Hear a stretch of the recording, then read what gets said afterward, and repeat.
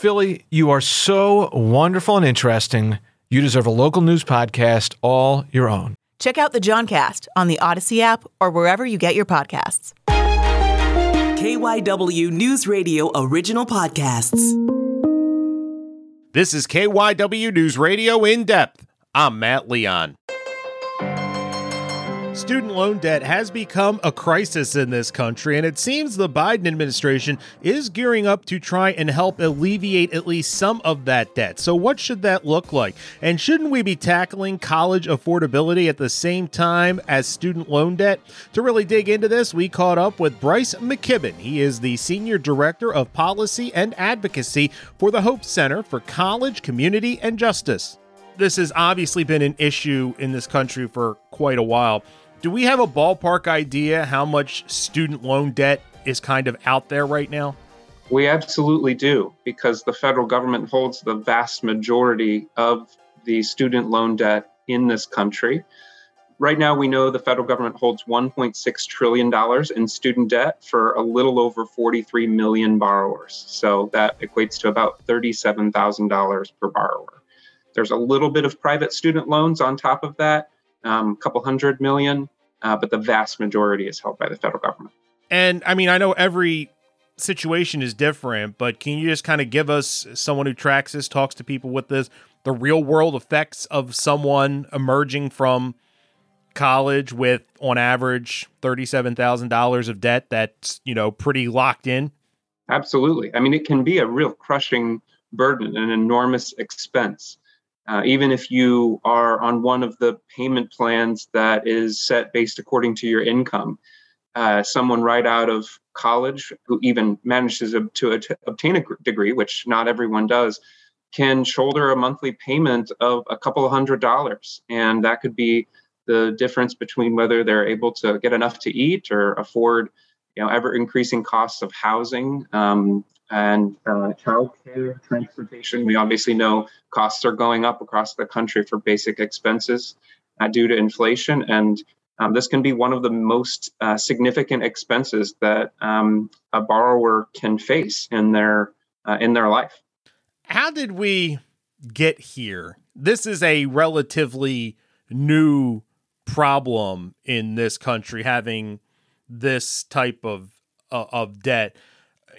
Is it people not understanding what they're signing up for? Is it colleges that have their costs have gone through the roof with nobody really reining them in? Is there blame for the government? Kind of, how did we get to this moment? Unfortunately, the student debt crisis was intentional in many ways. The federal government and colleges together really failed to provide affordable pathways for students. And what you saw was the investment in public higher education in particular starting to decrease over a decades-long period, and tuition and fees going up for students really dramatically over the last couple of decades. And the folks who were hit the hardest were low and middle income people, folks who might get some financial aid, but generally speaking, don't have the kind of disposable income necessary to afford the extreme costs of higher education today. So we've just seen a rapid escalation of the federal student debt crisis over the last 20 years, a massive increase in the amount of total student debt and the amount that students are graduating with as a result of not being able to have any other way to afford higher education. Now, when we start to talk forgiveness or trying to get out of this mess, before we kind of talk about what we could see going forward, am I incorrect that the Biden administration has already taken some smaller steps with certain programs? And if I am correct, kind of what have we already seen them do? The Biden administration has been making some progress in getting some borrowers forgiveness and in streamlining some of the programs that exist to get people relief if their school has closed, if their school defrauded them, particularly the predatory for-profit colleges, through a program known as Borrower Defense. And they've improved the public service loan forgiveness program and gotten relief to people who are totally and permanently disabled. And they deserve some credit for making progress in improving those loan programs. But unfortunately, just only scratches the surface of the total $1.6 trillion problem. We can't get our way out of this crisis through a few billion here and there when we have a massive amount of student debt held across the country. And so that's what really brings us to this moment where a more broad-based cancellation is under consideration by the president and by the administration to help folks get out of the amount of debt that really affects every borrower across this country.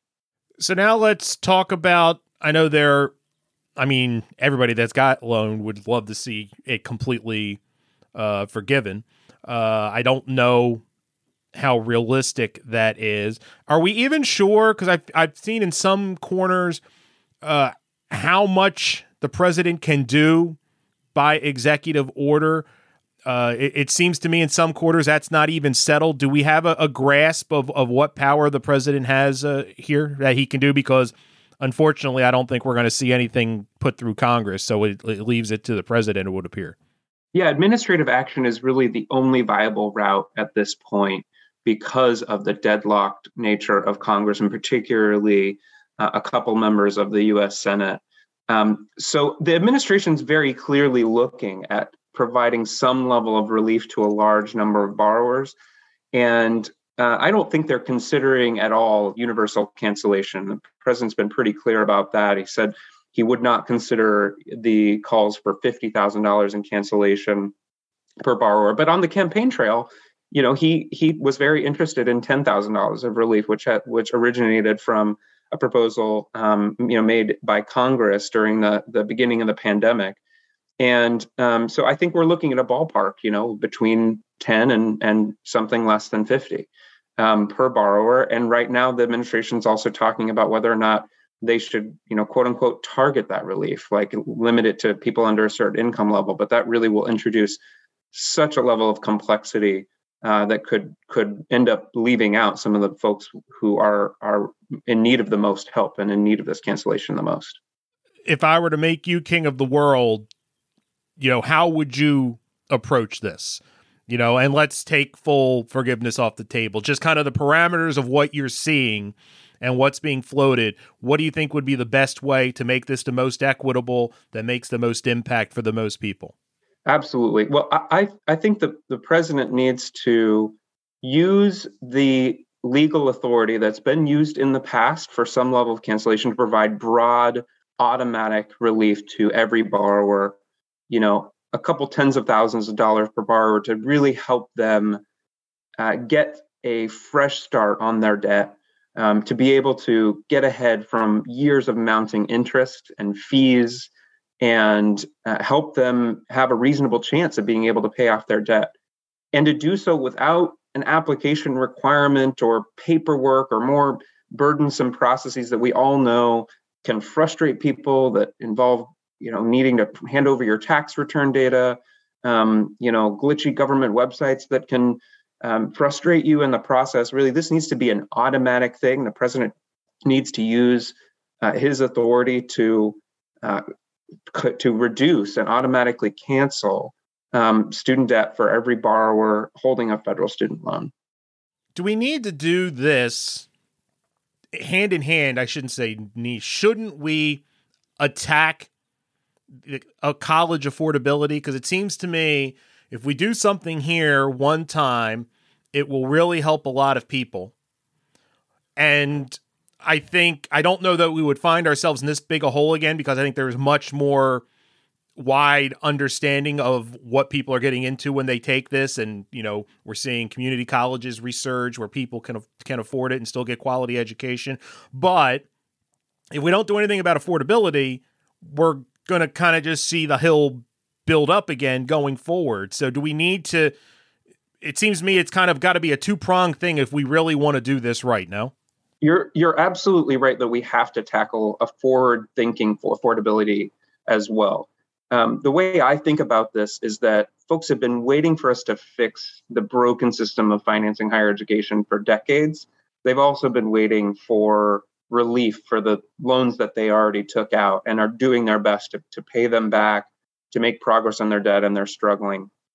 Both things need our urgent attention, but only one thing can be addressed by the president right now using his executive authority. The White House deserves some credit for putting out a proposal for free community college and trying to lay the groundwork to change the way higher education is financed in this country, to bring states back to the table and make things more affordable. And, unfortunately, a couple members of the U.S. Senate were not on board with that proposal and blocked it from moving forward, along with other investments in what was the Build Back Better proposal. And until we have a new makeup of Congress, that proposal for making things more affordable going forward is stuck. And unfortunately, folks are going to have to wait, probably a couple more years. Who knows how politics shakes out until we have a Congress that can make progress on college affordability. But I think it is just critical that we don't wait until that moment, which might be, a decade away, to give folks relief on their debt now, to be able to provide them a level of economic stability, and to reform our student loan repayment and forgiveness programs going forward so that they are working in the best interests of borrowers. In other words, we can't hold up the relief for people who need it now to wait for a dysfunctional Congress to come in and fix the problem in the future. Give me some context. You mentioned, a couple tens of thousands across the board. How many, what would that do? Like, how many borrowers could we see? Because I would imagine for a lot of people, that would be it. A lot of people, that would clear their debt completely. Would that help, like, the vast majority get to zero? Do we kind of have the math on that? Yeah, we do have some math on that. And we know that if even $10,000 of forgiveness was offered to all borrowers, we'd clear away roughly a third of the entire federal student loan portfolio. In other words, you'd see, 1/3 of all borrowers have their debts canceled out. Now, as you go up the level, you get to 20, 30,000 per borrower, you have the opportunity to wipe away up to half of all borrowers from the system. Now, obviously, there are people with a lot more debt, hundreds of thousands or more, but that's a smaller proportion of the overall student loan portfolio. So at any of these levels between 10 and 50, we're still going to have borrowers remaining in the system, and they're still going to need to pay off their loans. But the people most at risk are, frankly, folks with a low balance, relatively speaking, less than the average of $37,000. And particularly people who didn't finish college, right? 4 in 10 of all people with student debt in the country did not finish college. So they're not getting the benefit of that degree. And those people might have only, $10,000, $15,000 in debt from a couple of years in college. Wiping away their debt could be transformational for them, right? Just eliminating an entire burden, a financial burden that they have hanging around them, and allowing them to focus on investing in their family and affording basic expenses. We need to take a break. We will continue our conversation with Bryce McKibben right after this. This is KYW News Radio In Depth. And we are back continuing our conversation with Bryce McKibben of the Hope Center for College, Community, and Justice. When we talk about forgiveness, are there other things that could be done past just wiping out, or in addition, I should say, either or, reducing the interest rate to zero?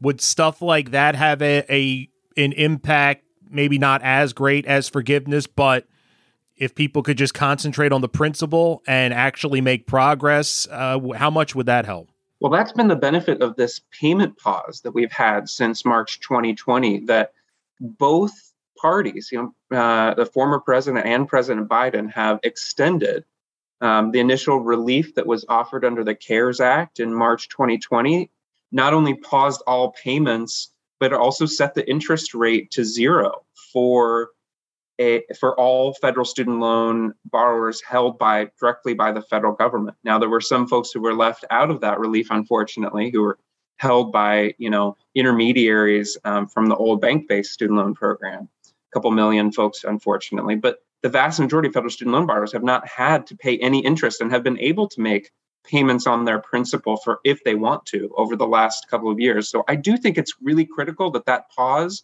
continue for a period in which people are able to get back on their feet, right? We have this incredible and unfortunate rising costs across the country that people are facing. And, the impact of trying to switch back on a dormant student loan program, in August or September, and people suddenly having to face a couple $100, maybe $500 or more a month that they haven't been paying in the midst of rising costs of, food and housing and basic expenses for themselves and their family would be devastating. So I do think continuing that pause until at least early 2023 is really critical. And I hope the president announces that in concert with whatever he is considering on student debt cancellation to give folks some financial certainty around their payments and around their interest and some more time to make progress on the principal, like you said.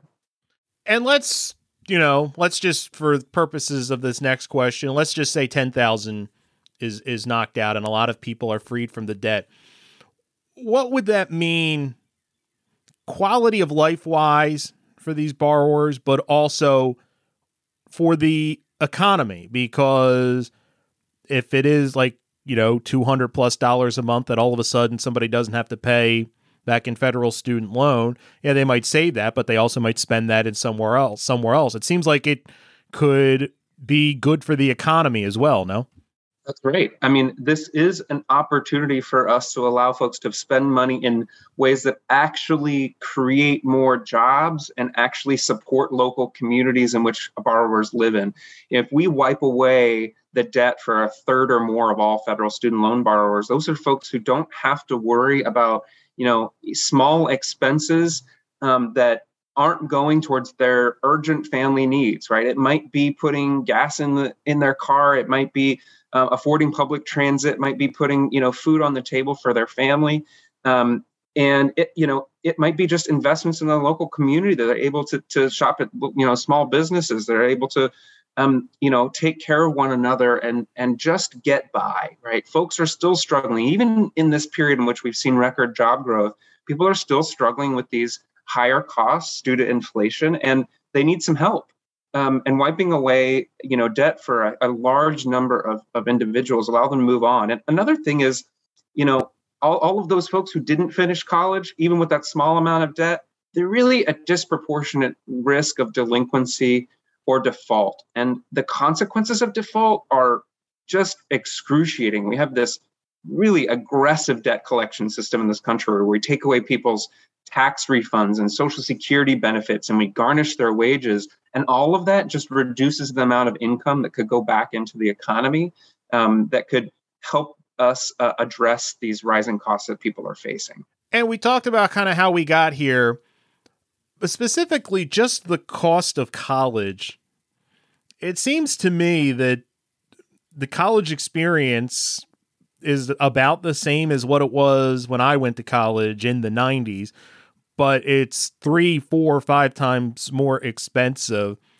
Where's that money going? I know every institution, it's different, but I mean, to have something, go up that much, but the experience would appear to be the same. Am I not being fair? Like, is it is it more where's the money going? Oh, you're fair that the experience is the same. And frankly, the cost of educating each student has not actually gone up dramatically. Now, certainly the way people learn, right? The amount of technology involved and, the ways in people learn has shifted as it always does.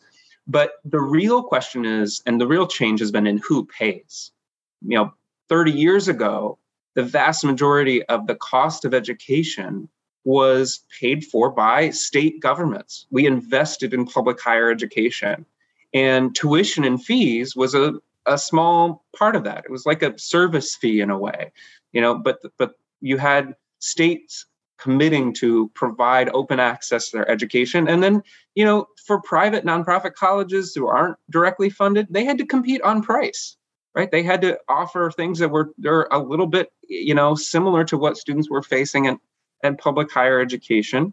But now the vast majority of the burden of paying that total cost falls on the student and their family in the form of debt and out-of-pocket payments for tuition. And you've seen just a total flip, So 30 years ago, we would have had it be, at least 3/4 state and 1/4 student. Now it's the opposite. It's 3/4 student, 1/4 state. And just that's changed, that we're outsourcing essentially the cost of financing higher education to the students and families is the source of the debt crisis. And that's why I said it's intentional, that you've had a policy choice by states and the folks who, elected members of state legislatures to offload that cost onto families. And in those, small part due to increasing diversity and access of higher education. It's no accident that as higher education served more and more students of color, more and more students from low-income backgrounds, that states thought, maybe we don't want to fund these students to go to higher education anymore. And maybe the when we were willing to provide 3/4 of the cost, was predominantly middle to upper income white males or folks from middle class background. Now that higher education has become more diverse, you've seen a retrenchment in support. And people who are in higher education today deserve the same commitment that state and federal government provided 30 years ago. That's it for this episode of KYW News Radio In Depth. You can listen to the podcast free anytime on the Odyssey app, and you can find it wherever you listen to your favorite shows. I'm Matt Leon, and we'll have another episode out soon.